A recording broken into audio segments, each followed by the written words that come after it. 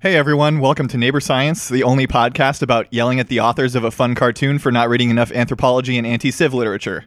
I am Ryan Salisbury, and today I have two guests, Daniel. Hey, how you doing? And we got returning guest Cheech. What's up? So today is episode 3 of Isekai July, and for this episode we're talking about an anime that I've actually talked about a bunch of times already, which is Dr. Stone.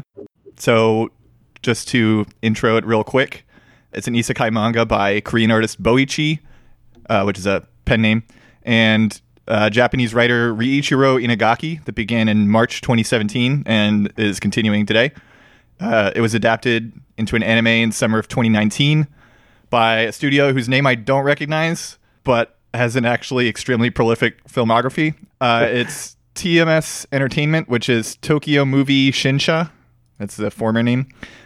So it has done a lot of anime, including Lupin the Third, Detective Conan, D. Gray Man, Anpan Man, Monster Rancher, Hamtaro, which I think most people will have heard of, Bakugan, and Sonic X.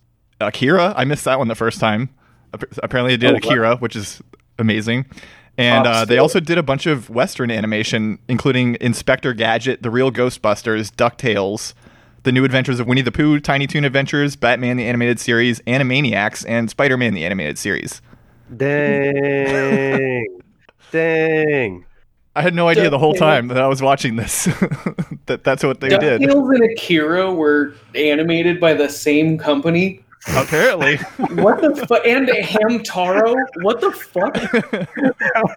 Wow. And What? Batman, the animated series. That's the best Batman. And the Inspector Gadget animated series. That was a weird one. Did any of you see that? It was weird. Which one, Inspector Gadget? Yeah. Oh, yeah. I saw a little bit of it. Yeah, it was very weird. He had like a real long face. It looked like a pill. That's all I remember from it. His big That's the giant takeaway. face. It like haunts me to this day. Still have nightmares. Mm-hmm. So just to summarize a little bit what Dr. Stone is, to hopefully get everyone interested in watching and listening to this. Taiju, who is one of the main characters, is about to confess his love to his childhood friend Yuzuriha when a green light washes over the earth and petrifies every person on the planet. Which I realized when I wrote this it somehow didn't affect animals, but I guess that's just a minor plot hole. But anyway. Only sparrows. Yeah. So Taiju awakens 3,700 years in the future to a world with no civilization, where he finds his other childhood friend Senku, who's a science whiz, subsisting and waiting for Taiju to awaken. And so basically the story is they tried to begin rebuilding civilization with Senku's scientific knowledge and Taiju's brawn. So they create a fluid that can depetrify people, and when they're about to use it, they get attacked by a pack of lions, and so they have to use the only fluid they have to revive what they call the strongest primate high schooler, Tsukasa, who immediately punches 2 of the lions to death instantly.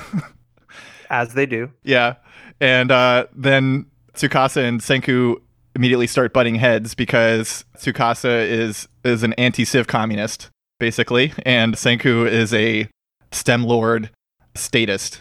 And so that's where the story starts. We have so much freedom in this stone world. Nobody is around to claim that shells are their personal property. Or the ocean, or the land. A long time ago, there was a poor boy whose little sister was going through surgery. He collected seashells to make a necklace for her and help her feel better. His sister loved the Little Mermaid. But along came an older man who owned the fishing rights to that part of the beach. He reeked of booze. The boy thought he was collecting shells, but the man accused him of stealing the shells and beat him so badly he was almost unrecognizable.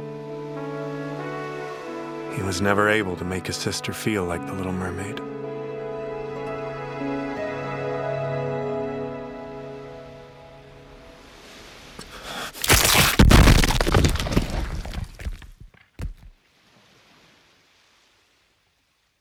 You do know what you just did, don't you? That may have looked like a statue, but we both know you just killed a man. Of course I know. Tell me something, Senku. Are you planning to bring back all the greedy, black-hearted adults who ruined the world we came from? Sure. They'll be overly grateful to you right after you help them out, but as soon as civilization returns, the rich and powerful will say things like, "This used to be my property, so you better start paying me rent." Next, they'll try to collect taxes. They'll rob the young people like us of our future all over again. We simply can't bring that kind of world back. We live in the stone world now, a paradise that hasn't been ruined by greed. I think we should only revive the young and pure-hearted, and make sure that we keep this world natural and not owned by anyone. This is our chance to purify humanity. Don't you agree with me, Senku?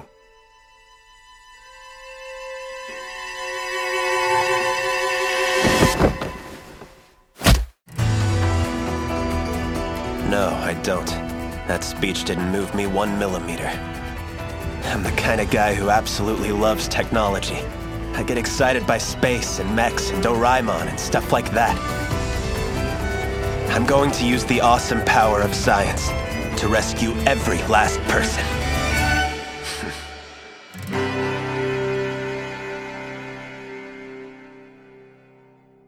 So, what was y'all's overall impression of the show?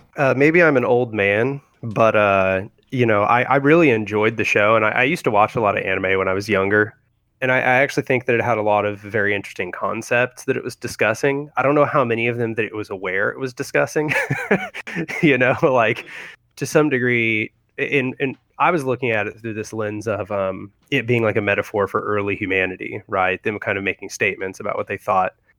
Whether consciously or unconsciously, what the state of early humanity was like. Mm-hmm. And so then me, once again, being an old man, I was like, I don't know about these anime tropes. They keep screwing up my analysis, but no, overall, I enjoyed it. I thought it was interesting, and definitely stands apart from a lot of other animes. Very, very different sort of approach to storytelling. How about you, Cheech? It was really unique. It kind of stood out. I went into it prepared for it to be just, standard isekai, kind of bullshit. But I don't know. I really enjoyed watching Primitive Technology, the anime, after seeing the original source material on YouTube. But it kind of made me mad at the beginning. The more I read into it, it's like, it just keeps correcting mistakes that it made to an extent. Like the whole Senku Tsukasa conflict ends up getting resolved in a really cool way. I really like it. I'm a big fan, and there's a reason I watched it twice I watched the anime twice this week, and then read to 124 in the manga. Nice. Yeah, this was originally just going to be me and Daniel, and then I saw Cheech posting pictures of himself watching Dr. Stone, and I was like, ooh, let's get Cheech back on here. It was when Tsukasa fucking yoinked the goose out of the air and just from tree to tree, just goose. Yeah, Tsukasa has some, I don't know if you call it a Mary Sue, but he has some serious Mary Sue vibes at times. He's just basically whatever the writer needs him to be at any given point. Impervious when he needs to be impervious, all powerful when he needs to be all powerful.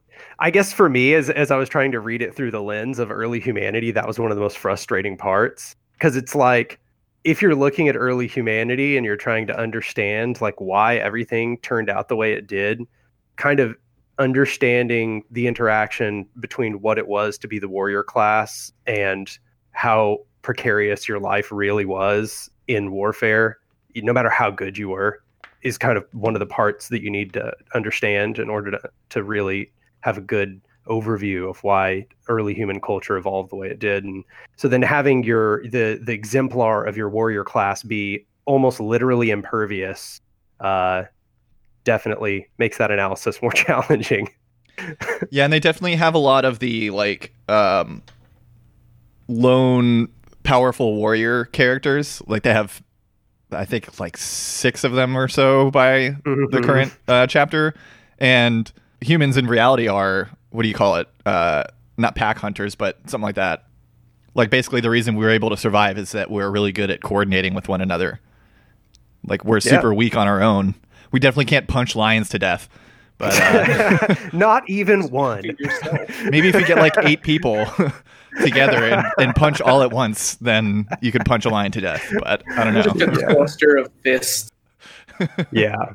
It was just one of those things where, I was trying to, I was looking at it through this lens of, it's a question of which wins, brute strength and dominance ideology, or, cleverness and technological know-how. And, that's actually a somewhat complicated question, especially now in the modern era where it's like, especially not clear in the post-Vietnam era, right? Mm-hmm. But back then, I think it was quite a bit more clear, like way back in primitive society, even small advances in technology were created vast superiority over your opponents. Like not to the degree they couldn't defeat you, but to the degree that, if you put in the requisite amount of effort, you would probably defeat an equal opponent with better technology. Yeah, and there's a lot of stuff you wouldn't think of as like a new technological advance. Like one of the things I read about recently was the invention of the stirrup, like the part of the saddle that you put your feet on, was like a huge military advance because it made horseback archers better at aiming. Mm-hmm. So they were able to, be more stable on their feet. And yeah, it was like night and day. Yeah, no, that all makes sense. I guess what frustrated me was I was like, oh, okay, well, they discovered black powder first. I mean, seems like it's basically game over, right? Like, you got black powder bombs. Like, I don't know how you go. I don't know how anybody wins after that. And it's like, oh, well, Tsukasa is invulnerable, so it doesn't actually matter if you have black powder bombs. And not clear to me, in fact, how you defeat him or do any damage to him. So then the story essentially just, I think, becomes a telling of 2 parallel societies and asking you to make to ask questions about what the ethics of these 2 societies are, and whether one of them is better than the other. And I think that's where a lot of the tension in the show comes from. So that's a perfect segue. Let's get into Senku versus Tsukasa on an ideological basis. So Senku's goal is to revive every last human and restore society to exactly how it was 3,700 years prior. So like, I think the story starts in the 2030s because they mentioned like dates in the 2020s. And then so Tsukasa, not to like bias the framing too much, but he basically says if we revive everyone, then the people that were involved in the power structure in the old world will want to rebuild that power structure, and they will want to reclaim their property, make people pay rent, make people pay taxes. And so he's against Senku for that reason. So it's, I framed it as the world's largest trolley problem. So will reviving the people involved in the old power structure bring that power structure back? And if so, is it ethical to revive those people? So let's start with you guys. What do y'all think? So, go for it, Cheech. No, I've gone first several times. You go. Oh man. All right. So, damn. Now I gotta go first.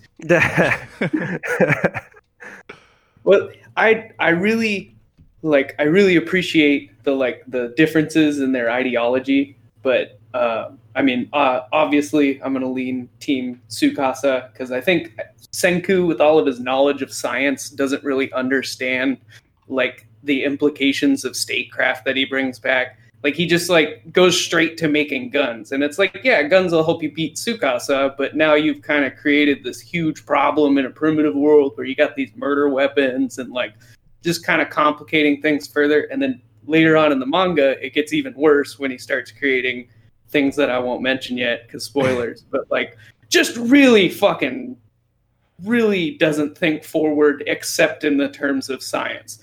So Senku is like inherently flawed, but Tsukasa goes around smashing the statues of all the old people, and like on one hand, a lot of the people who are probably renters and stuff, they're probably not like super young. So, but still, like, how many like just working class old people are there that he's smashing up? And not to mention, like, later on, not to like reveal too much, but they bring back a young person who's totally everything that Tsukasa like fucking fears in like a person. Greedy, fucking wants to own everything and get everybody to pay him rent. So like realistically, they should have just been like, hey, we can't bring back all the old people yet because we don't have, what if somebody comes back and they have a heart condition or like some kind of chronic illness that requires advanced medicine or anything like that. Yeah, so did they ever wouldn't mention that in the story? I think what if we bring back an old person and they have diabetes? They don't mention that specifically, especially not in the anime, but I think Hyoga touches on it at a certain point. Just briefly. It's really overshadowed. But like, so realistically, they bring back young, hardworking people to build civilization. They build a, propertyless society that Tsukasa helps build. And then after they get it, situated, then they bring back all the people who could potentially be the renter class, the landlord class, all those kind of people. And if they try to take the land, they'll be like, no, we built this, sorry. They can resist it easier. You ever heard of John Locke? Checkmate. Yeah. Wait. But I think if I were, I think, when you look at both of them, they both have a flawed ideology, right? Like Senku is attempting to bring back the old world, and just in a completely uncritical fashion. He doesn't even consider what flaws the old world had for the exact reason that's been discussed, and that is that he sort of worships science. It's not like science is a tool. It's like he thinks that, a science by itself just builds this coherent, just society. Even within I don't even the think anime, it's science. I think he's just doing engineering. Like, they keep calling it science, but he's just doing engineering. Yeah, that's totally true. Yeah, no doubt. Experimentation is essentially what he's doing, and even then, mostly chemistry and engineering. But he worships science, so he thinks that whatever science is going to produce is essentially going to produce a good society. And maybe that's because he was sort of this shut-in, in the previous society, who probably didn't even experience the vast exploitation that was taking place. Whereas Tsukasa, as a character, definitely gives us the understanding that he had experienced that exploitation, that he saw it firsthand. He seemed much more aware of his surroundings. That being said, Tsukasa is essentially an eco-fascist. Like, he wants the destruction of technology because he also, like a primitivist, believes that technology itself creates the power structures, instead of, I would say, more in line of what Bookchin would say, that technology is not an autonomous driving force, but is itself a mirror of social relations. So then you have Tsukasa essentially creating kind of what you guys, motioned at a little bit, a society where if they were to actually revive everyone, even if it were all the kids, you would have large numbers of people who would not be supported by the society Tsukasa has created. People with all kinds of chronic illnesses would be, I suppose, left to die. I don't know what else they could do. They would have very little recourse. And it seems to me, and I haven't read the manga, so I don't really know. They didn't go into super far depth with Tsukasa's social structure, but it sure seems to me that Tsukasa is just running like a protection racket, which is exactly how all states arose to begin with. The military brotherhoods came to the peasant societies, offered them protection, and as the military brotherhoods gained power by resisting conquest, became the early feudal lords. So Tsukasa is the rise of feudalism. That's what he represents. And maybe he's feudalism without technology, which I don't know if that's even better. So if I decide one way or the other, I don't know. I think Senku, it just him developing technology in and of itself is not to recreate the previous society, which maybe is a tick in his favor, because if he just thinks that all he has to do is make cell phones and cars or whatever, and that all at once the whole society he was once in will be reproduced, he's wrong. And that's kind of good, because he won't be able to reproduce that previous society just by doing that. So all he's really doing is creating the tools that are going to help people live within this primitive state of nature. But obviously, the answer is both of them are wrong and need to compromise on the things they're wrong about. Senku needs to understand the previous world was disgusting and was a world full of exploitation. And Tsukasa needs to understand that technology is not an autonomous driving force. It is a reflection of social relations. So I'm going to disagree with you a little bit on Tsukasa being anti-technology, because, and this was even in the anime, at first, when he sees Senku creating these new technologies, he's really impressed and thinks that maybe we have a new hope. The thing that actually made him turn against Senku was specifically Senku saying, I'm going to revive every single person. And so it's not that he's against technology, it's that he's against Senku's way of reviving everyone and everything that was in the old society.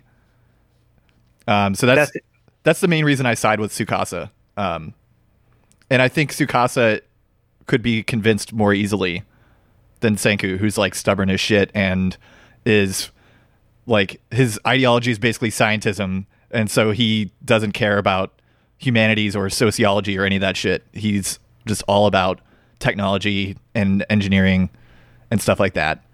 Radical STEM lord. Yeah. He is a radical STEM lord. That is exactly what he is.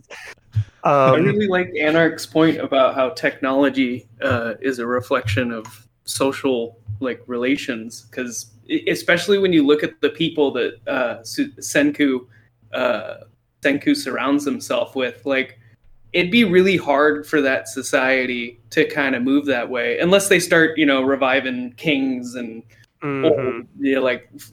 monarchs and politicians and shit really early.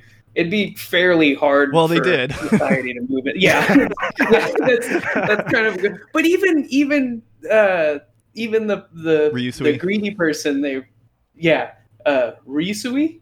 Yeah.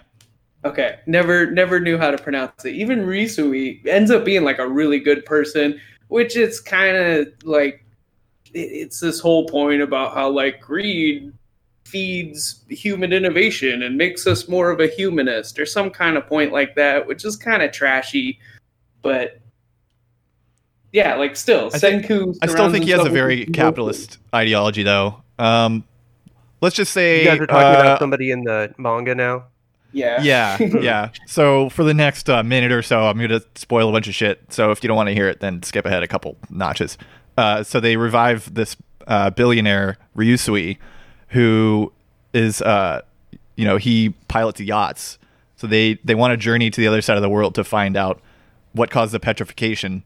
So they need this ship captain. So they revive Ryusui, who is immediately like, yeah, you won't be able to get there with sailing technology. So we need oil. And if I'm going to take you there, then I want a claim on all of the oil you find.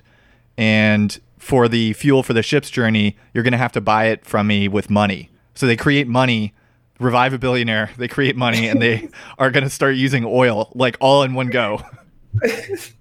Wow. Yeah, that is a really bad jump. Yeah. Right before that, he made a tank too. Just a lot of bad decisions on Senku's part.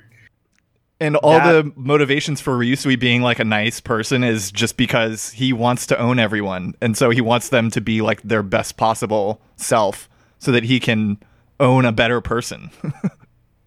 Yeah, that actually I think might be a reflection of an unspoken bias by the writer, because Senku. Yeah, we'll get into that later. Oh, okay, gotcha. But yeah, I think I taking your point about Tsukasa not wanting to revive everyone, that does seem to be the point where he made the turn. Something that strikes me, however, is that even though he appears to know, which this is another one of those places where he's kind of a Mary Sue, he seems to know like some ridiculous amount of science for no reason. Like, Senku's like, oh man, Tsukasa's so smart. He'll know all this stuff. And it's like, I don't know why Tsukasa would know any of the things you're discussing. But if Tsukasa... They did mention at one point that he was top in his high school. Okay. So he's like a really good student and a really good fighher. Okay, well, then maybe a little Mary Sue-ish, but they do actually attempt to explain it at least. Yeah. He would at least have the knowledge to create much more technology than we see in his commune, if you want to call it that. It seems to me like they could have done quite a bit more than they were doing there. But I don't know. Obviously, they don't dive too deep into the social organization of Tsukasa's group within the anime. We're just left with these kind of brief glimpses that give us a semi-communistic understanding, but then, as I said, also kind of the foundations for early feudalism. So I don't know. Yeah, they don't get too much more into it in the manga. It seems like the social organization is basically just that Tsukasa is a leader, and they don't seem to have like laws or anything like that. They do follow Tsukasa's like wishes, so there is like a bit of hierarchy there, but it's not like a formal hierarchy like Tsukasa has like some title and they are supposed to obey the person with that title. And then we also find out later he's the one that is keeping Hyoga in check, and Hyoga is just a straight up social Darwinist. Like he wants to cull the weak, and Tsukasa was the one preventing him from doing that. And another interesting detail that they talk about, this will be like right early on in season 2, is that Tsukasa actually feels a great deal of remorse for every person that every statue that he smashes, and remembers every single one of them. But he feels like he's taking moral responsibility to prevent the old society from reemerging. Yeah, see, that's interesting. And that, I think, insofar as that we would say the split between Tsukasa and Senku is about who to revive, then there's really a whole other conversation about like what the method is, about how you would decide who to revive, and kind of a comparison of what Senku and Tsukasa are doing. So like Senku's is certainly quite naive, I would say. Obviously, even if you were to accept that you ultimately wanted to revive everyone, which is perhaps not even something we would want to accept, you would not necessarily just want to revive them indiscriminately. Senku seems to not really have any metric by which he understands who he would revive, other than how does it serve him in the moment. And that is not going to be a smart way to recreate your society. And quickly Senku would lose power in such a society if he were to do that for too long. Whereas Tsukasa's is flawed in a very different way, kind of as we've mentioned. He's an ageist in a very significant way. He's chosen the old, understanding the old to be the ruling class. That's not correct. Which is a pretty common take, though, especially nowadays. Yeah. Well, it's not wrong to say that the ruling class is filled full of old people. Right. It's just wrong to say that old people are the ruling class. Right. So yeah. And another thing that's helping Tsukasa decide who to revive is one of the people he revived is a reporter that interviewed him, and so she knows a bunch of people and like what they did in the old world and what kind of people they were like, and so he uses her to help him decide who to revive, which is a pretty interesting detail. Yeah, it's smart. It's much smarter than how Senku is doing it. I think once again, it seems to me that there's a reasonable synthesis between their two understandings here. That if they could come to an understanding, you would actually have the possibility to create not a utopian but a liberatory society. Mm-hmm. If you could just fuse them together as one character, they would be the ultimate protagonist. Yes. And the ultimate Mary Sue. Yes, they would. Able to punch lions and then also rebuild robot lions or something. So let's I wanted to talk about some of the Civ ideology, just like the kind of bias of the author in some of the story details. So the first thing I noticed was, and I don't want to, say this as like trying to impugn the author's character. It's just something that we all think as like, so-called common sense. But there's a lot of anti-indigenous racism in the story. So beyond just the question of whether Senku or Tsukasa are more correct, like just how the author Inagaki views primitive people, they have a chief. I'm talking about Ishigami Village. Sorry. So they have a chief that's determined by a fighting tournament who governs everything in the village. They don't know how to preserve food or really do anything with food other than just grilling fish. They don't know what art or music is, which was the most ridiculous one to me. They played this record they found and it had music on it, and they were like, "Oh my god, what is this?" Like, dude, have you never heard of fucking Bird before? Yeah. And the last two things I have are just they think trying new things is dumb or a waste of time, and they seemingly couldn't figure out how to make nets, even though they're a fishing village. Yeah, at all. I thought there was a lot of weird details like that. There was a single scene that pissed me off the most, and it was when Senku was bringing up the cell phone for the first time, and Magma turns around and is like, "What is that? A type of fish?" I almost just turned it off and just went to bed. Just like, come on, man, we get it. You think everybody who doesn't have science and technology is just a big dumb. Mm-hmm. Like, Yeah, well, it's weird because through Magma, I think we are meant to hear what the author thinks the sort of default mentality is in those primitive cultures, which is incredibly wrong. It's so incredibly wrong. It's mind blowing. Like Magma is in every way a sort of social Darwinist. He really does believe that that physical strength and the willingness to use it is what makes you deserve to be on top. And interestingly, as you mentioned, with them having a fighting tournament to determine who is the leader of the village, it seems like the author is like agreeing with him. Like that is actually the way that those early peoples thought. That is just like not even close to, it's the exact opposite. These ideas of extreme hierarchies of dominance arose after the stage of the village commune, not during the stage of the village commune. So very confusing. But then, we get that whole thing when they're in the pit, in the caves, and Magma is telling him his silly ideology. And then we get Senku's response, which presumably is the author's response. And that is, I even typed it out. It doesn't matter who's calling the shots or who's tougher. The fact is there are all kinds of people in the world. And true strength happens when everybody works together. It doesn't matter who's the boss or who's on top. Ugh. There are all kinds of people, and that equals strength. Doesn't matter if Hitler's in charge, guys. Diverse cast of characters.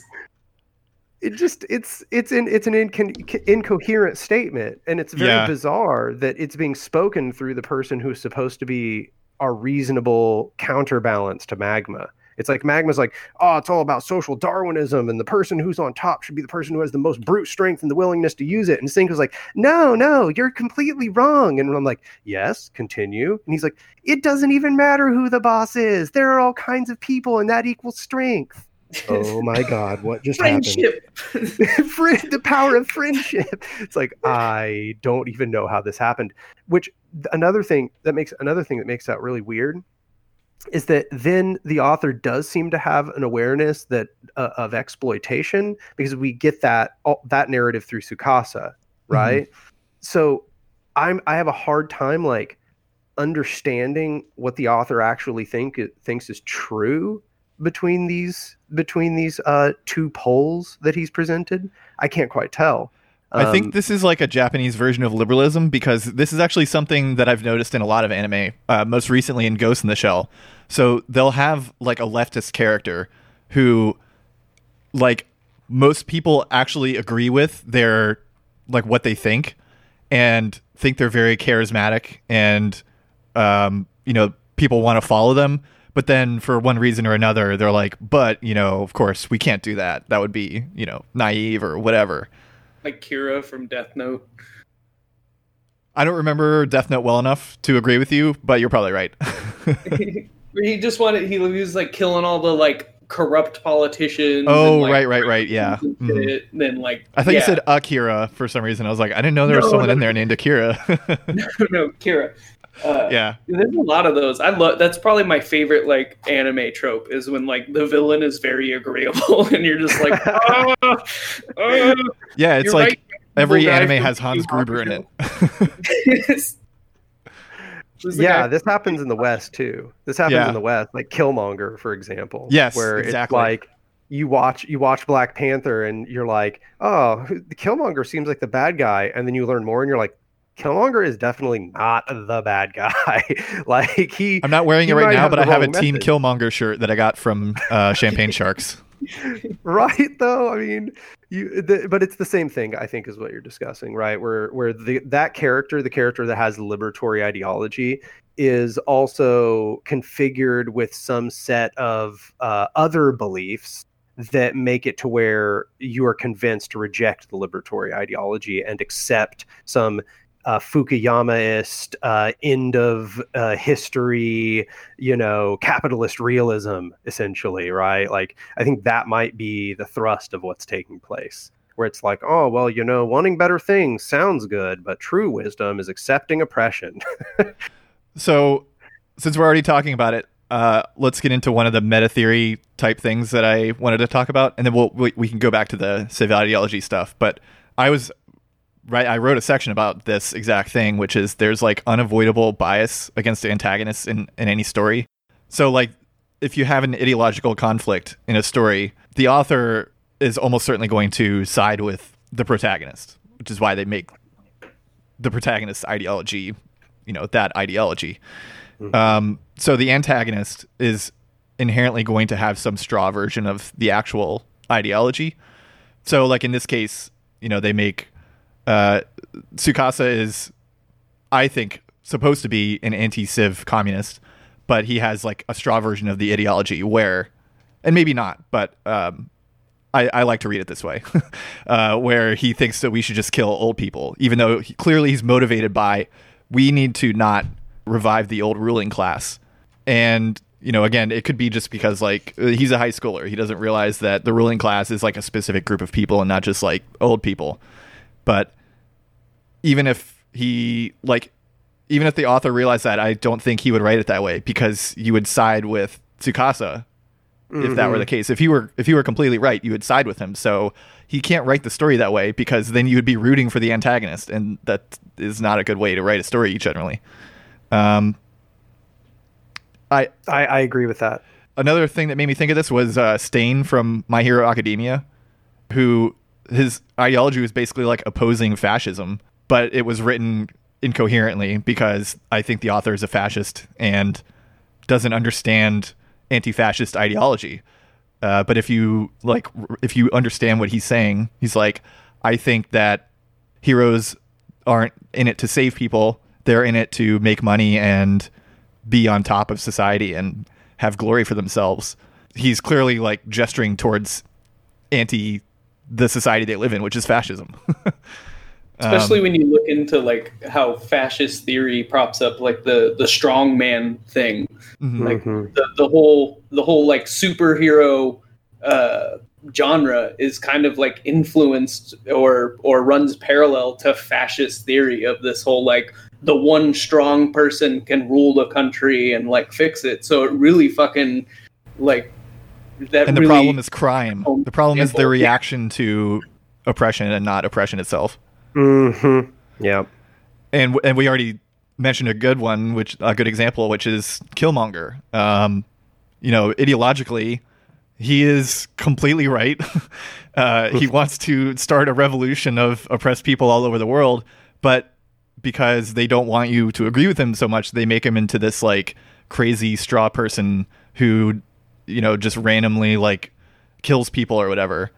and a lot of people who are trying to rationalize Killmonger being the villain, even though his goal is to liberate everyone, is, oh, well, he kills women. That was like one of the big reactions from liberals after that movie came out. Yeah, I mean, I think the theme we see here is that what they want to do is they want to make the villain have a coherent ideology of liberation, one that you identify with, but then they want them to have incoherent methods. Yeah. Or even disgusting methods, right? Methods that none of us would advocate. And I think in doing that, what they're doing is they're exposing their subconscious biases that the people who are telling you want a liberatory society never have a method that can achieve it, is essentially what they're kind of saying. That's the subtext of what they're saying. That is a great point. Yeah. And if you think about it for 5 seconds, like if you understand the two ideologies, Senku's obviously will kill more people if he actually achieves his goal, which is to revive the old society, which has massive sacrifice zones and just global oppression. So it's like, we'll show you that, you know, preventing that sort of society would involve any number of death, like any amount of death at all, and that will make you turn against it, and not show you the death that's coming ahead from Senku's side. Yeah, no doubt. It's really like on the nose for liberalism too, because if you look at it in real life, like all they do is like, oh well, you got some good points, but you broke a window. That's bad. I can't agree with you, even though I agree with everything you're saying. You burned a trash can. So it's just like, that's just liberalism. It would be nice if we, you know, abolished oppression, but you got to admit the Soviet Union killed a lot of people. Yeah. That's exactly what's happening here. And I think you know, this is not to go too far astray, but I think it also has to do something with the age of a lot of people who are writing these scripts. Probably a lot of them have a memory of the New Left, have a memory of sort of the, you know, the apologism for the USSR and the apologism for Maoist China.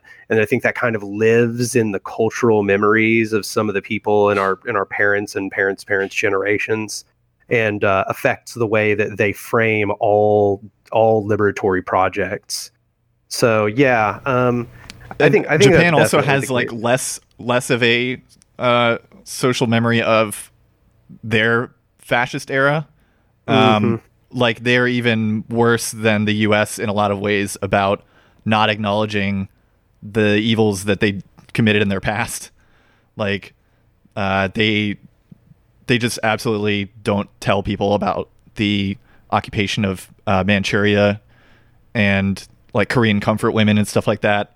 And, you know, a lot of right-wing Japanese politicians will go visit Yasukuni Shrine, which is full of names of war criminals from World War II that, you know, committed terrible crimes in the, I think it's called the Asian Holocaust or something like that. Yeah. Furthermore, Japan erases its radical history.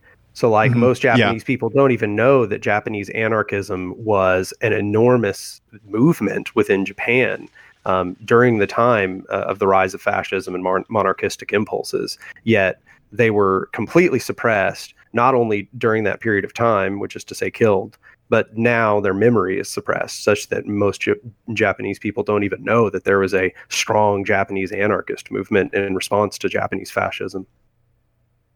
Yep. Yeah. Okay, so let's circle back to the Civ ideology stuff. So another thing that I noticed a lot of was like kind of revisionist history. And this isn't to say that the author is consciously doing it. I think it's just like the sort of common sense understanding of early human history that like anytime you bring up the facts from, you know, early like ancient history and anthropology, pretty much everyone thinks this kind of stuff. So the main one that I have here is the history of agriculture. So Senku basically says that hunter-gatherer societies can only grow to a certain size, and they start having famines after that. But as I understand it, that's the opposite of reality, and agriculture didn't actually come into favor until it was forced on everybody because agricultural societies are more vulnerable to famines. And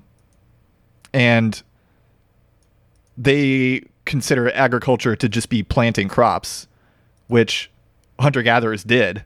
They just don't plant monocultures. And the main difference between them and agriculturalists is sedentism.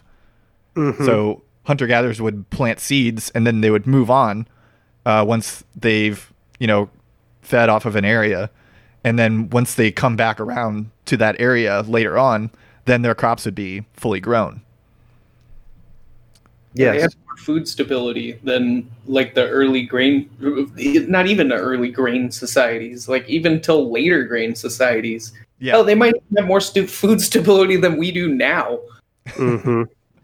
Yeah, I think there's a lack of knowledge about how the early process of that sedentism arose and its connection with grain as a stable crop that was had a growth cycle that lords could rely on and use it as a form of taxation, and that growing grain and that sedentary form of society was very much connected with the needs of early sort of monarchistic lordship forms and their need to have a reliable source to tax from the early peoples. And I think most people don't even have any knowledge of that. Like, it's a very sort of obscure part of anthropological history. Yeah, one of the things that they were talking about was they need to grow wheat, which is ridiculous on its own, because wheat is a very fragile crop compared to, like, even among grain crops. It would be better to plant like rye or millet or buckwheat or sorghum or something like that. But so they plant wheat, and they're like, we need food that can be stored for a really long time. And grain can be stored for a long time, but it's definitely it's not the most energy dense food that you can store, which would be like pemmican or seed oil. But the real reason, as you were alluding to, that grain came into favor is actually because it's very easy for violent forces to confiscate, and it's very easy. It's like very countable. So I think we've mentioned the concept of legibility on the show before, but just to summarize it, it's a concept from James Scott. I'm sure he didn't come up with it, but he popularized it in his book, Seeing Like a State. And legibility is essentially the ability for a manager to understand a complex situation. So something being countable makes it easier for, a bureaucracy to manage something. They can standardize amounts, and the reliable plant harvesting date. They can make calendars and know, when they should send their soldiers in to confiscate the grain that they're having their underclass grow. They can tax them on an amount of grain because it's so countable. Like if you try to tax people in potatoes, that's a lot harder than taxing them in, corns. And that's those are like the main reasons that grain came into favor according to current ancient history. Yeah, it's true. So there's just a lot of these, I think, just misunderstandings. And of course it's hard to expect somebody writing an anime to go like read a whole bunch of anthropological history, but he had a science consultant for all the science stuff. So he could have had an anthropology consultant for the anthropology stuff, but he just didn't do that. Oh, well, he wouldn't have been able to tell the story he wanted then. That's true. Or it would have been more incoherent, I suppose. But yeah, one of the things that I think the show gets wrong is that it keeps making the veiled claim that early human societies were organized by dominance hierarchies, but by contrast, they were actually mostly organized by knowledge. So you mostly had the people who are most respected, the people who are listened to in the informal sense, were those who were oldest, because the people who were oldest typically just had the most knowledge. You just went to them because, they had been through so many cycles, seasonal cycles. They had been through so many years of life that they had seen this play out over and over and over. And they actually just had a lot of useful wisdom to impart. And in having that useful wisdom, people came to respect their opinion, followed what they thought should be done.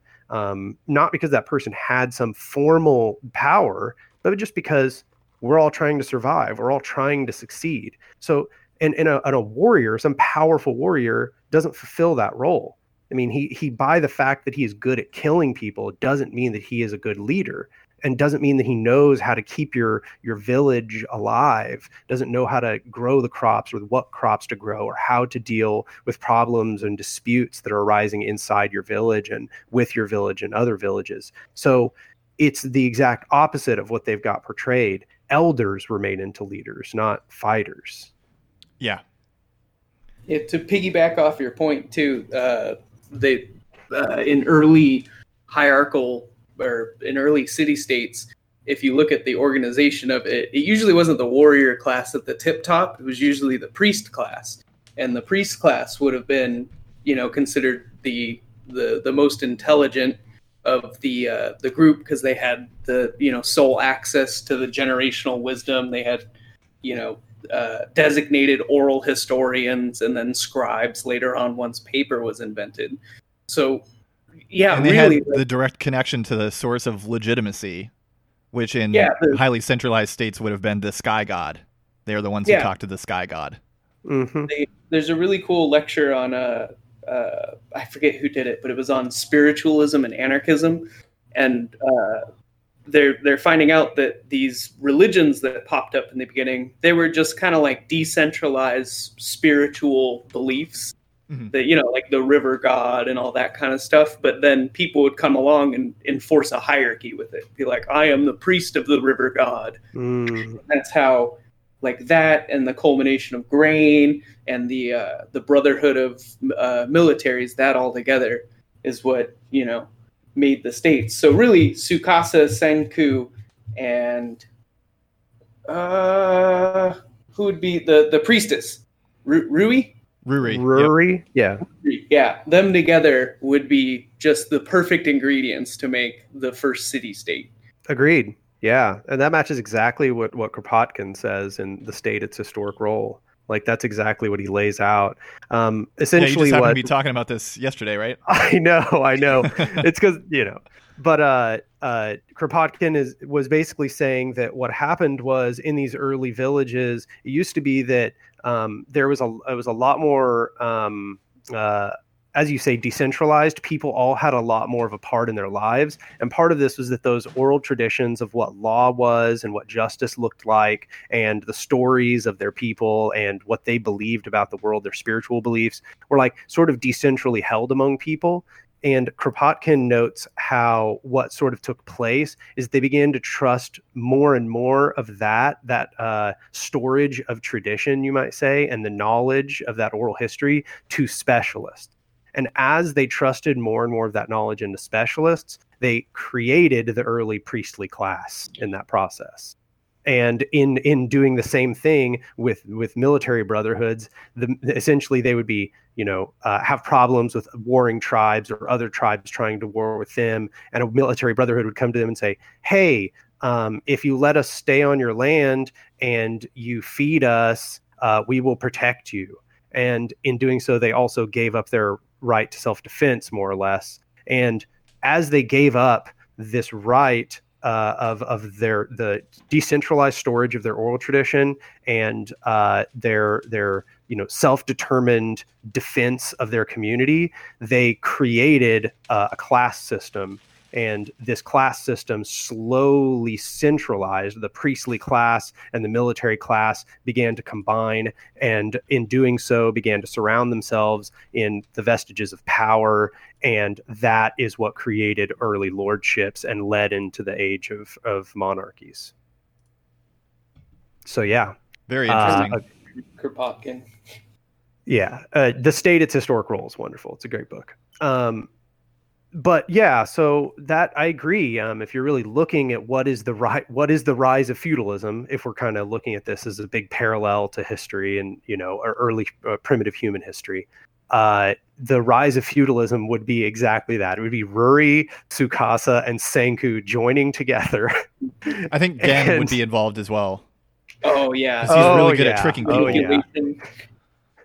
Yeah, 100%. And so those would be your early exploiter class, and largely because the people trusted power to them, that they would only centuries later recognize the mistakes that their ancestors had made. So this is a little nitpicky, I guess, but another thing that kind of made me mad, just because, I mean, a lot of people think this, but we talked about this in an earlier episode. It's a 2-part episode called "Why Did We Stop Putting Out?" And so they mention they need to use factories to produce large amounts of stuff, which factories are not just a place that are purpose built for making stuff, because they were contrasting with their laboratory, which is for experimentation, but they could just as easily have a workshop system. So prior to the rise of factories, most stuff was produced in workshops, and if you were to try and produce something on a large scale, you would just have a bunch of different workshops make the same thing.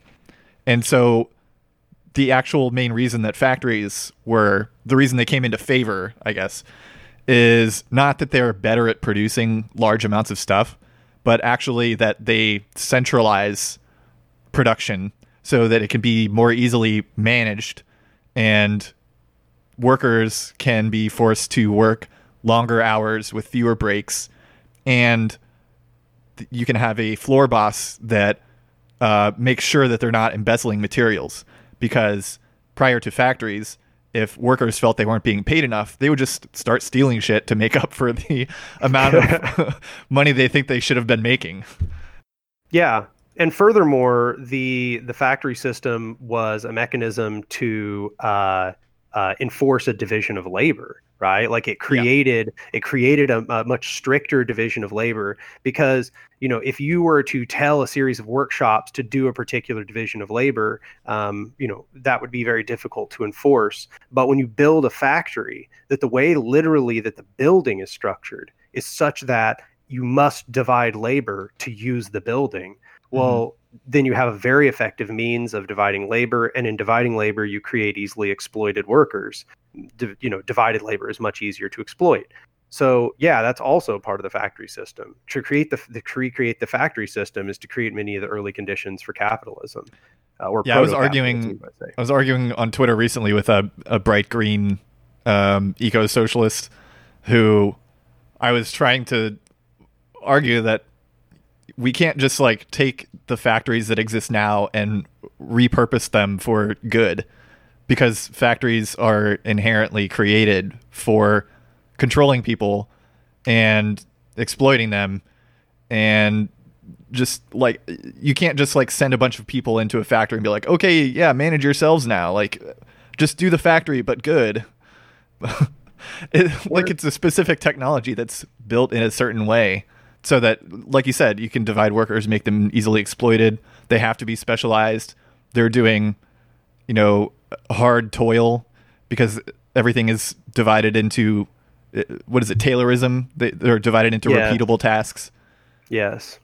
Yeah, that is precisely what the factory and Taylorism evolved side by side to it. Yeah. The factory came first, and then Taylorism was almost like the ideology of okay, now that we've started creating these things, how is it that we should understand what this whole process looks like? How can we make it more quote unquote efficient? In other words, exploitative and able to be controlled.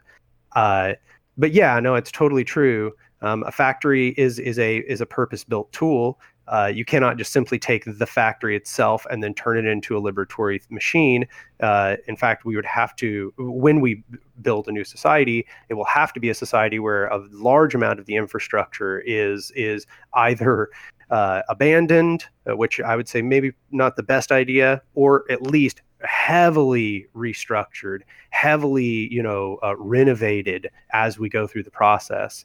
Because, and I've mentioned this to people before, capitalism is built on a series of supply chains and infrastructural structures. This is kind of why a lot of communist revolutions had problems when they tried to take over urban centers, was because they would try to take over the urban center and they would go, cool, now do it socialist. And they would realize, oh, this infrastructure is not built for socialism. This infrastructure is built for centralized entities to command supply chains. And therefore, they ended up creating state capitalism in a lot of those situations.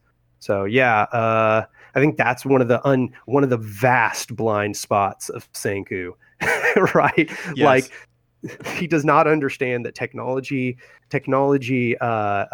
what technology you choose, how technology is structured, also does structure your society. And once again, as Bookchin says, your society structures the sort of technology that you create and put in place. So sort of in a feedback, Senku's just kind of like, well, technology is neutral.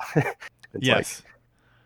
Like, yeah. I think he's a great example of how reactionary it is to just be, like politically neutral technician. Mm-hmm. If all you care about is technics, but you don't realize that it has a political place, you will just reproduce exactly the ideology of the society that raised you. And I think, like, currently in the manga, this is not going to spoil much, but they are trying to bring back like a global industry. And so they're planning to build cities that are specialized in certain things. And they just so happen to reflect exactly the kind of things they specialize in now. So it's like, oh yeah, we're going to have corn production in America, rubber production in Indonesia, bauxite production in Australia, and something in South America. We need to go get cobalt from Africa. Yeah. Gotta get the children. Go get the lithium from Central America. Yeah. Yeah. So I think as their society starts to scale up, like currently we don't see that many problems because it's like, oh, we have like one gun, that's fine. Oh, we have one car, that's not a big deal. But like once you start needing a lot of them, enough for 7 billion people, then you're going to start seeing it absolutely destroying the ecosystem that has been restored pretty quickly from the absence of humans. The last stone person can get revived just to die from climate collapse. Yeah. Yeah, well, it's this okay, so those are the biggest flaws of Senku, right? My issue with Tsukasa is that he also doesn't seem to understand that you are never going to prevent the re-arisal of these technological modes. What you have to do is create the sort of soil that is fertile for these technological modes to be applied in a more socially cohesive way, in a way that is more liberatory. So what you have is Tsukasa essentially is in denial of the inevitability of technology developing, and Senku is in denial of the moral nature of how technology is applied. So if Tsukasa really wanted to make it to where technology wasn't going to turn into this sort of disgusting thing that Senku wants it to be, Tsukasa would need to create an anarchist accountability structure that would govern the usage and application of technology in society. That's the only way, in fact, that you're ever going to prevent the arising of all of those hierarchies that Tsukasa hates. Because the truth is that it doesn't matter. There's a sort of eugenic nonsense in what Tsukasa is doing with his project of just killing all the old people. There's some concept in his mind that, all we got to do is kill the old hierarchical, the old lords, the old rulers, and then no rulers. And it's like, no, rulers arise because of systems. Rulers don't arise because rulers are uniquely evil people. So what you have to do is create a system which solidifies the liberatory paradigm. And Tsukasa just kind of doesn't seem to understand that. He doesn't seem to have any conception of what would be built to prevent the re-arising of rulers. He's just like, cool, we just kill all the previous rulers, don't have them in our society, problem solved. And it's like, not quite, way more complicated than that. Greedy ruler is a genetic trait, and if we just, kill that off. Right? This is why I called him eco-fascist at the beginning. It seems like there's some desire to return to a previous idyllic state. I think he's just a communist without theory. I could see that. He's a primitive communist, perhaps. He should read Society and Technics by Mumford. There we go. And Senku should read Against the Grain.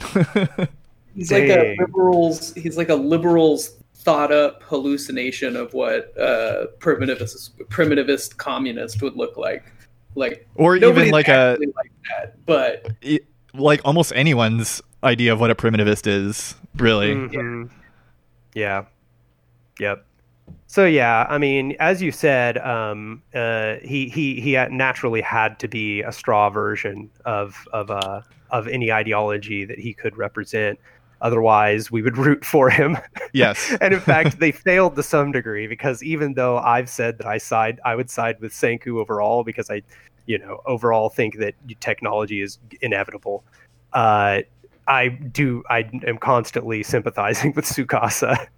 Especially when he goes on his anti-hierarchical rants. I'm like, oh, you I think might be the good guy. Yep. I can't quite tell.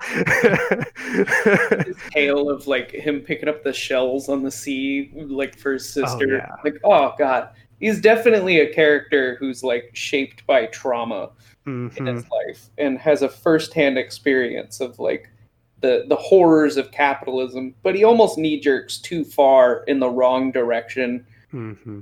Like you said, he's smart but not well-read. Yeah. None of them. It really shows how bad the political science system is in the education system in Japan at that time, because they're all just so ignorant to just any kind of ideology. There we go. We figured it out. That's the true critique of the show, is that Japan's political science education is completely insufficient. We have solved Dr. Stone. There it is. And before you say that this is racist, come on, we're learning this from actual experience from watching an anime. So yes, I don't think it can precisely. Yeah, no. What? I don't see any problems here. You're gonna tell all these weeaboos that it's racist to derive all your culture from anime? Oh, they would not be able to hear such a thing. But yeah, it's true. They both have sort of enormous political blind spots that are loopholes the size of planets, that both of them are going to have extreme difficulties as they proceed. Tsukasa is going to produce feudalism, and Senku is going to attempt to completely skip feudalism, monarchy, mercantilism, and go straight back to capitalism. So I don't even know if he'll produce feudalism. It will probably be some kind of hierarchical society. Especially once he dies, that's another big blind spot that people tend to have is oh yeah, we just need to put a good guy in charge of everyone, and then everything will be good because the guy will be good. But then as soon as he loses grip on power or dies, he can be replaced by a piece of shit who's going to do terrible things. Yeah, as you've mentioned, Hyoga has a pretty horrifying ideology, and if indeed Tsukasa were to die, it seems pretty clear that Hyoga would be the one to take the helm. And then you've created a society which is structured around, if not worship, acceptance, implicit acceptance of a strong man leading them. And, he's got even more socially Darwinist of an ideology. So essentially for this social structure to work, Tsukasa just has to continue living forever. Yes. So yeah. And also I don't think it would quite be feudalism, because a big part of that was the manor system and the open field system. Well, the open field system was more, I think, European, but basically they had an agrarian society and the agricultural workers were the underclass, but this was a hunting-based society, So it wouldn't quite. I don't think it would quite resemble feudalism. But as it was, it's not. Yeah. So, okay, one more meta theory of writing. This is something I saw an interview with the author and the artist Inagaki and Boichi, and Inagaki said something that was pretty interesting. I'm just going to read his whole response. I didn't write down the question or link the interview. That's pretty stupid of me. But anyway, so they were asking him like where he, like how he came up with these characters. And that was one of the things I was trying to figure out was how he came up with these characters and if they were based on anyone he knew. But so he says it wasn't as if Senku just appeared out of thin air. Oh, sorry, this is not a response. Okay. It wasn't as if Senku just appeared out of thin air. Rather, Inagaki professes to use a method of character creation that he refers to as acting. Essentially, Inagaki recognizes that a storyteller or writer can only create a limited number of truly interesting and compelling characters in their lifetime. Therefore, he often reuses set types of characters in new settings for his works. And in the case of Senku, he essentially reused the character of Agon from his previous serialization, Eyeshield 21, which is a manga about football, American football. So I thought that was really interesting, that the idea that you can only create a limited number of interesting or compelling characters in their lifetime. Yeah. Do you guys have any thoughts about that?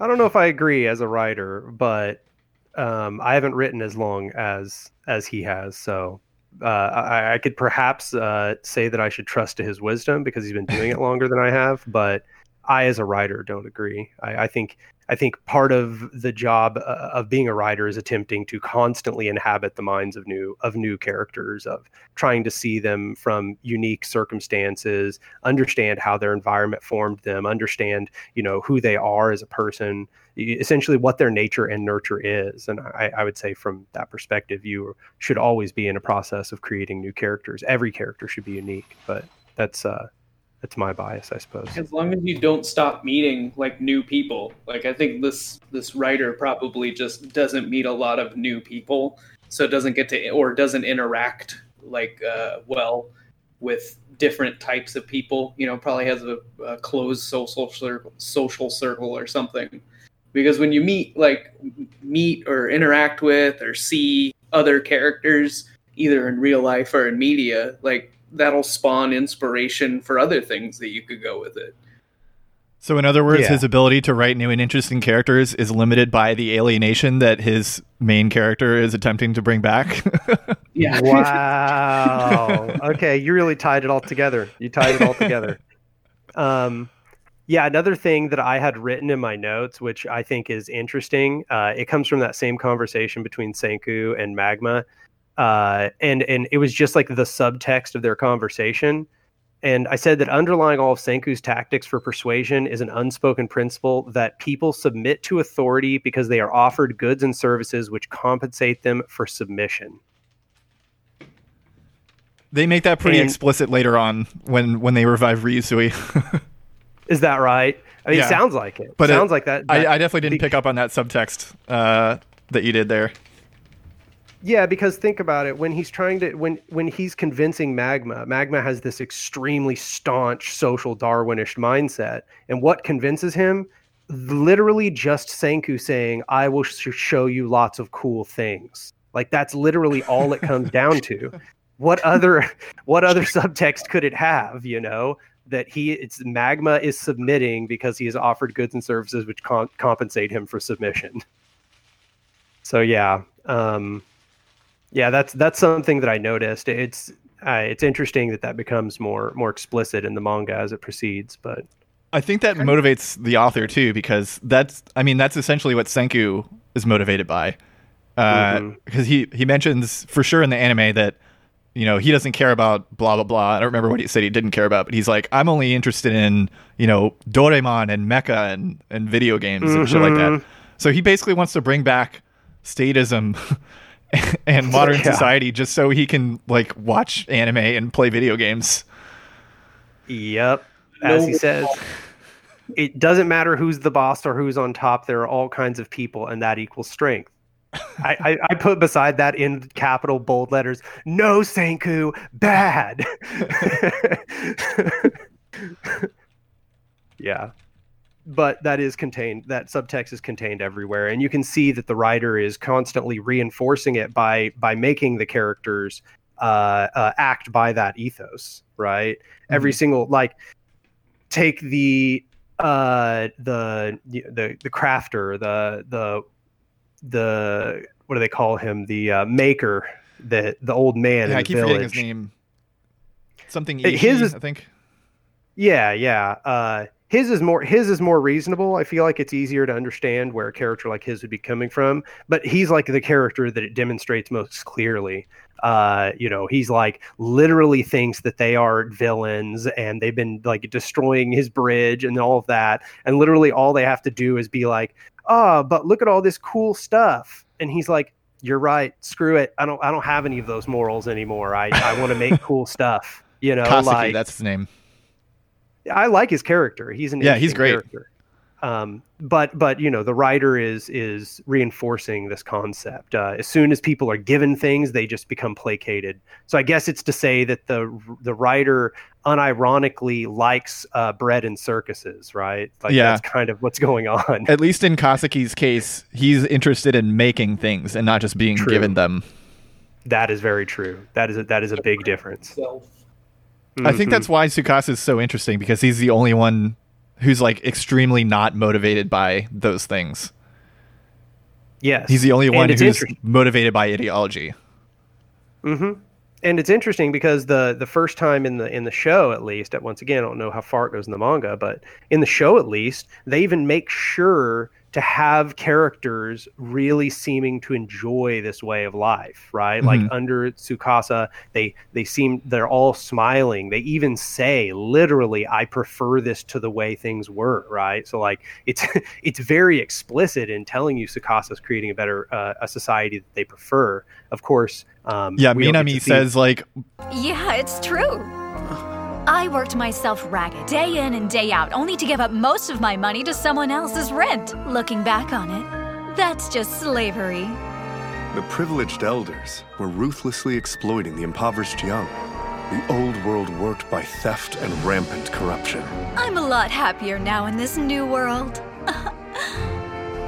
And it's like, dang, you got it, nailed it. True. Good job on that one.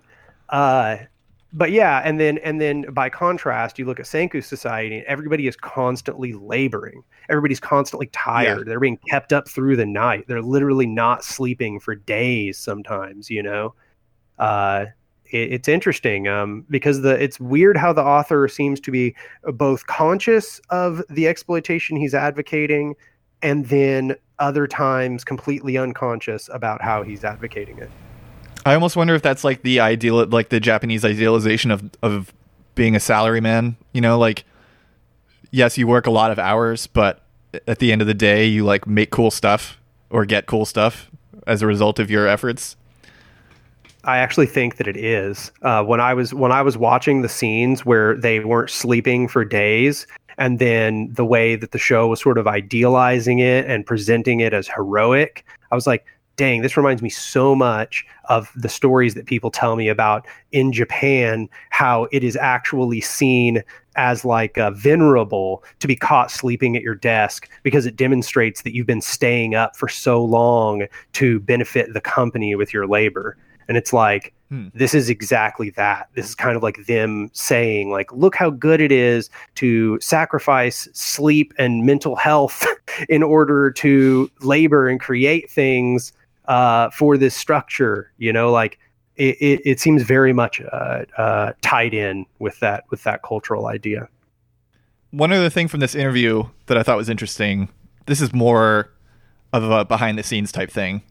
They are talking about the modern manga production process, and they said one final thing that Inagaki touched on during the interview was how his cooperation with artist Boichi works. Surprisingly, Inagaki and Boichi have apparently only met in person a couple of times and work in different places. Instead of meeting up, Inagaki simply draws storyboards and faxes them to his editor. This part is weird. Faxes them to his editor, who then forwards them to Boichi. So they don't actually go, message each other directly. And Inagaki remarks that direction is becoming increasingly important in the modern world of manga, which is why he continues to draw storyboards despite Boichi's artistic prowess. He claims that writing out a scenario for each chapter can easily lead to different priorities for the writer and artist, resulting in a lesser work. Perhaps this is why we're seeing an increase in artist-writer duos in the modern weekly Shonen Jump, most notable of which the duo of Naruto creator Masashi Kishimoto and artist Akira Okubo for the newly launched Samurai 8, The Tale of Hachi Maruden. Interesting. That was not actually a correctly written sentence, but I just read it the way it was. Yeah. Yeah. Well, I mean, I've always considered it an interesting cultural oddity that in Japan, the writers and the artists are the same most of the time. Like, that is not normal for the rest of the comic world, right? Like, Western comics are not done that way. In fact, Western comics have quite a few people working on all of them. Literally, they have much more of a division of labor, you might say. Whereas in Japan, it's interesting, and I actually like it that the artist and the writer are usually the same person. But it's interesting that the writer of Dr. Stone is saying that he like advocates more division of labor. And I don't know and how kind that of more alienation too, because he's not even talking directly to the artist. He's like using the editor as an intermediary. That is very strange. That is very strange. Yeah. Because in fact, it would not appear to be normal as per the Japanese manga culture, given that, like we just said, usually the artist and the writer are the same person. So it's even more peculiar than in this situation. Not only are they not the same person, but they don't even communicate with one another. Very, very odd, but interesting. It does, I think, adapt well to COVID times, though. Yes. The most recent Dr. Stone came out last week, so there's probably another one coming out today, actually. Oh, the manga, yeah. Yeah. Should I start reading it? I would if you like the anime enough. Definitely worth reading. It's really short chapters too, so it's kind of easy to just kind of burn through a bunch of them. Yeah, I read 100 chapters in like 3 days. So I've never been able to read like manga before. I've tried twice with Berserk, and then there was another one, but I forgot it. But yeah, I wasn't able to get too far just because it's too complicated or whatever, visually complicated. So I end up not paying attention to things, and then like when I read One Piece, I have a hard time following the action. Like if they're having a fight, I can't really follow the action very well, which is the only reason that I like watching the anime, because the anime is really bad. But this one doesn't have as much fighting stuff, so it's a lot easier to follow, I think. Mm-hmm. Yeah, the only and the real snazzy, like sparkly moments are all just like when they make something cool, and it kind of teaches you how to do stuff, which is I thought was really cool, that I now know how to make sulfa drugs. And cola. That's one that I'll actually try, making cola. Yeah, is it cilantro, lemon, and cilantro and lime and honey. And honey, that's what it was. Ooh, so weird. I want to try that. My girlfriend was like, bullshit, that's not how you make cola. And I was like, I'm going to try this now. You got to make sure you're not one of those people who taste cilantro as soap, though, because I don't think it'll work then. Yeah, I wonder how that works. Do they taste cola different? I don't think cilantro's in like most cola. Like Coca-Cola. Yeah, I think that's they probably use true. coca leaves. They have like the sole license. Maybe that just approximates it. Maybe. Yeah. Yeah, or maybe that's how the early cola was made. I think that's quite possibly what's happening there. I found it interesting how much attention they actually paid to the chemistry and to the geology and their actual access to minerals. Like, one of the things that struck me is, because my background's physics, not chemistry, but I was watching it, and it was the part where they were talking about wanting to make black powder and the revival fluid, and they needed nitrite from the guano. And I was like, I know that naturally occurs. Like, you can find it. And I went and did research, and it's like, yes, it actually does, but in desert areas. And I was like, oh, Japan actually doesn't have, I don't even know if it has any desert. So, yeah. I saw a comment from someone. They pointed out that if they wanted to make guns, they would actually have an easier time if they used nitrocellulose. Because all you need is plant material and nitric acid, I think. I thought that was interesting. I actually forgot a section of my notes. I think this will be fun. So if you were in Senku's place, essentially, what modern technologies do you think you would bring back to the Stone Age first? Ooh.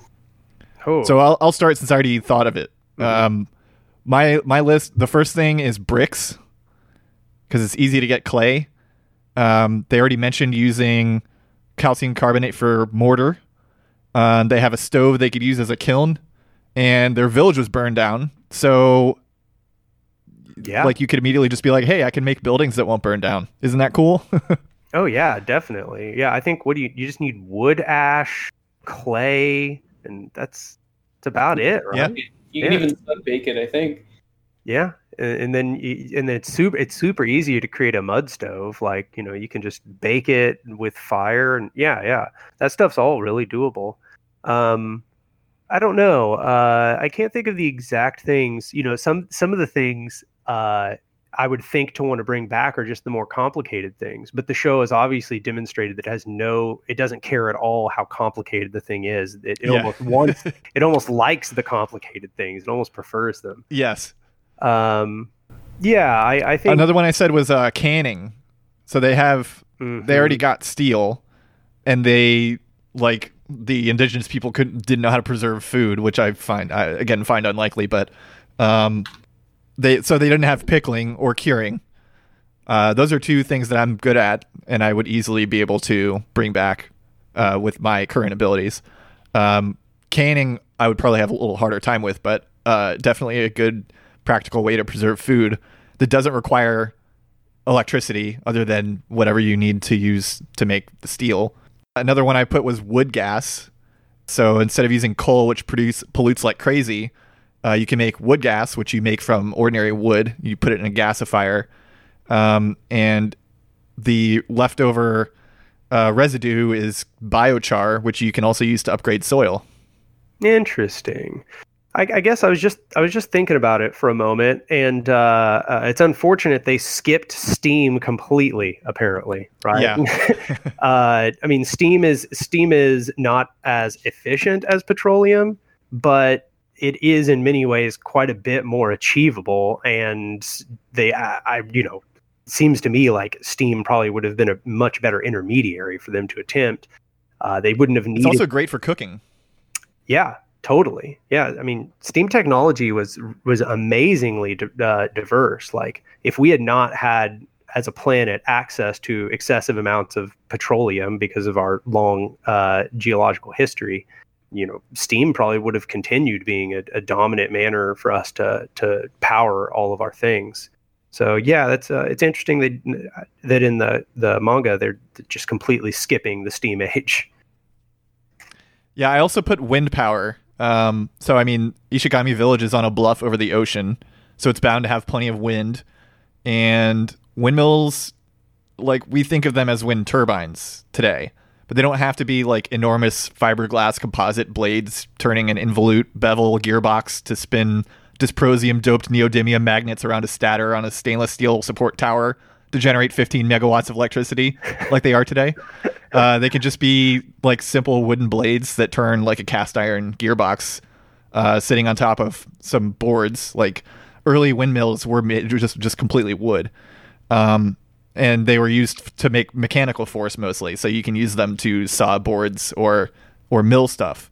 And that's a good actual like labor saving invention.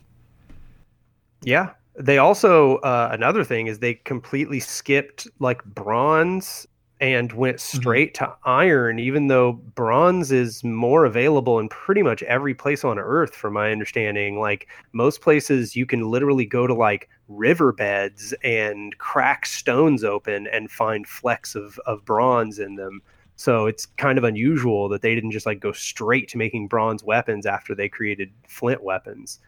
I guess that also, something that annoyed the heck out of me was that their flint weapons were not treated as lethal in every single scene, which is a bit of a tangent, but that annoyed me. They were almost treated like they were blunt weapons. It was very weird.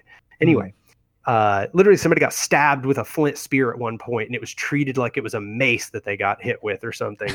It's like, what? With it, and they're just like, oh, I'm gonna fly back. Yeah. I didn't even get into all that, but yeah. Anyway, what would you bring back, Cheech? I would say two things. First thing, probably more doable. It would be a wood stove generator. I've only seen it a few times, so I don't really understand the technology behind it. But they've kind of pulled some stuff that you'd think would be technologically impossible out at a time. Would be technologically possible? No, impossible. Yeah. They're like, oh, we're gonna make this. No, I was just making a pun on wood. Oh, damn it! Flew right over my- You're thinking too smart. I'm being very dumb right now. But the second thing would be, and it's probably kind of dumb, but like a computer with some kind of LAN network, because their information storage is just kind of like, hey, what are they going to do if Senku dies? Like, True. Gets killed. They're just fucked. So it'd be in their favor to kind of record all of this stuff somehow. And being able to record and draw diagrams electronically would save a ton of time. Just saving things on paper is almost impossible. They'd have to like chisel shit into stone, which is really kind of hard to do with technical diagrams. So like, I don't know. I think a computer would be a good like storage. Ink is readily available though. It's you can actually make ink pretty easily yourself. It's lamp black, which is the soot that's like in the chimney, or like if you hold like a piece of metal over a candle really close, there will be like soot on the bottom. You take that and you mix it with water, and that's India ink. And they made paper at some point, so they could definitely write with modern ink technology. But it doesn't store well. Paper is extremely easy. Debatable. I don't want to get into that debate, but I disagree with you there. And then they could hook it up to some kind of LAN network and set up the internet, so then they could play Warcraft. Yeah, right. Video games, and then let other people do the statecraft, so he doesn't accidentally reinvent global capitalism. Yeah. Yeah. See, I invented tanks and global market capitalism. Did a fucksy wucksy. So I guess tile stoves would be good. Speaking of wood stoves, if you cover a wood stove with tiles, it increases the thermal mass, and you basically just only have to burn like a little bit of wood in like early in the day, and then it radiates heat like throughout the entire day. Oh, nice. And you can just like grill stuff on it, probably. Yeah, you can like lay on it. Ooh, nice. So it's like a heated bed. Yes. Interesting. Yeah. Oh, and buckwheat pillows. That's one that I would like. I personally have a buckwheat pillow. It kicks ass. Buckwheat is really easy to grow. Like, I planted some in my garden like 4 years ago, and it comes back every year. And you can eat the seed part and use the hulls for pillows they're like memory foam, except I think more comfortable. I need to check that out. I need a new pillow. I want to change my they're cheap too. And I want the modern technology that they get to be dabs. They start growing. I was wondering if you were going to say that. They just get totally ripped all the time. I think that is what could bring the two villages together. Exactly. Tsukasa's village and Senku's village. They just need to create, marijuana distillates, and then Tsukasa's village will be happy because they'll just be blazed. Senku's village will be happy because they'll be creating the distillates. It's the ideal outcome. Yeah. It'll kill the social Darwinists.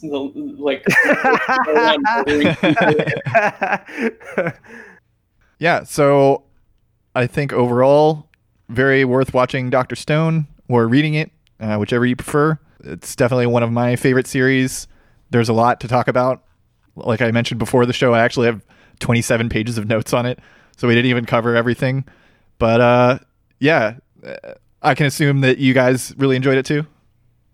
Yeah, I actually really liked it. I think part of the reason I liked it is because it like we both said at the very beginning, it was very unique. It had did not play, even though it had some anime tropes, it did not have the pacing and the story arcs of most popular anime. It took a very different approach to storytelling, and I'm still interested to see where it all goes. It is still very fan servicey, though. I will say that for anyone who cares about that sort of thing. Like the chapter where they invent makeup and then immediately feminize Jinro. Yeah, they bimbofy him. Yeah, I really enjoyed Minecraft the anime. You know, I've been looking Indeed.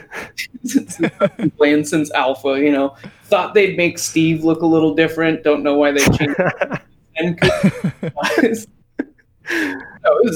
It's definitely in my top 10 now for like animes, just because Nice worlds and that, like the kind of universe that these things exist in and how the people interact with it is the main thing that I like look in when I'm looking for anime. I don't know why I've always just liked that best.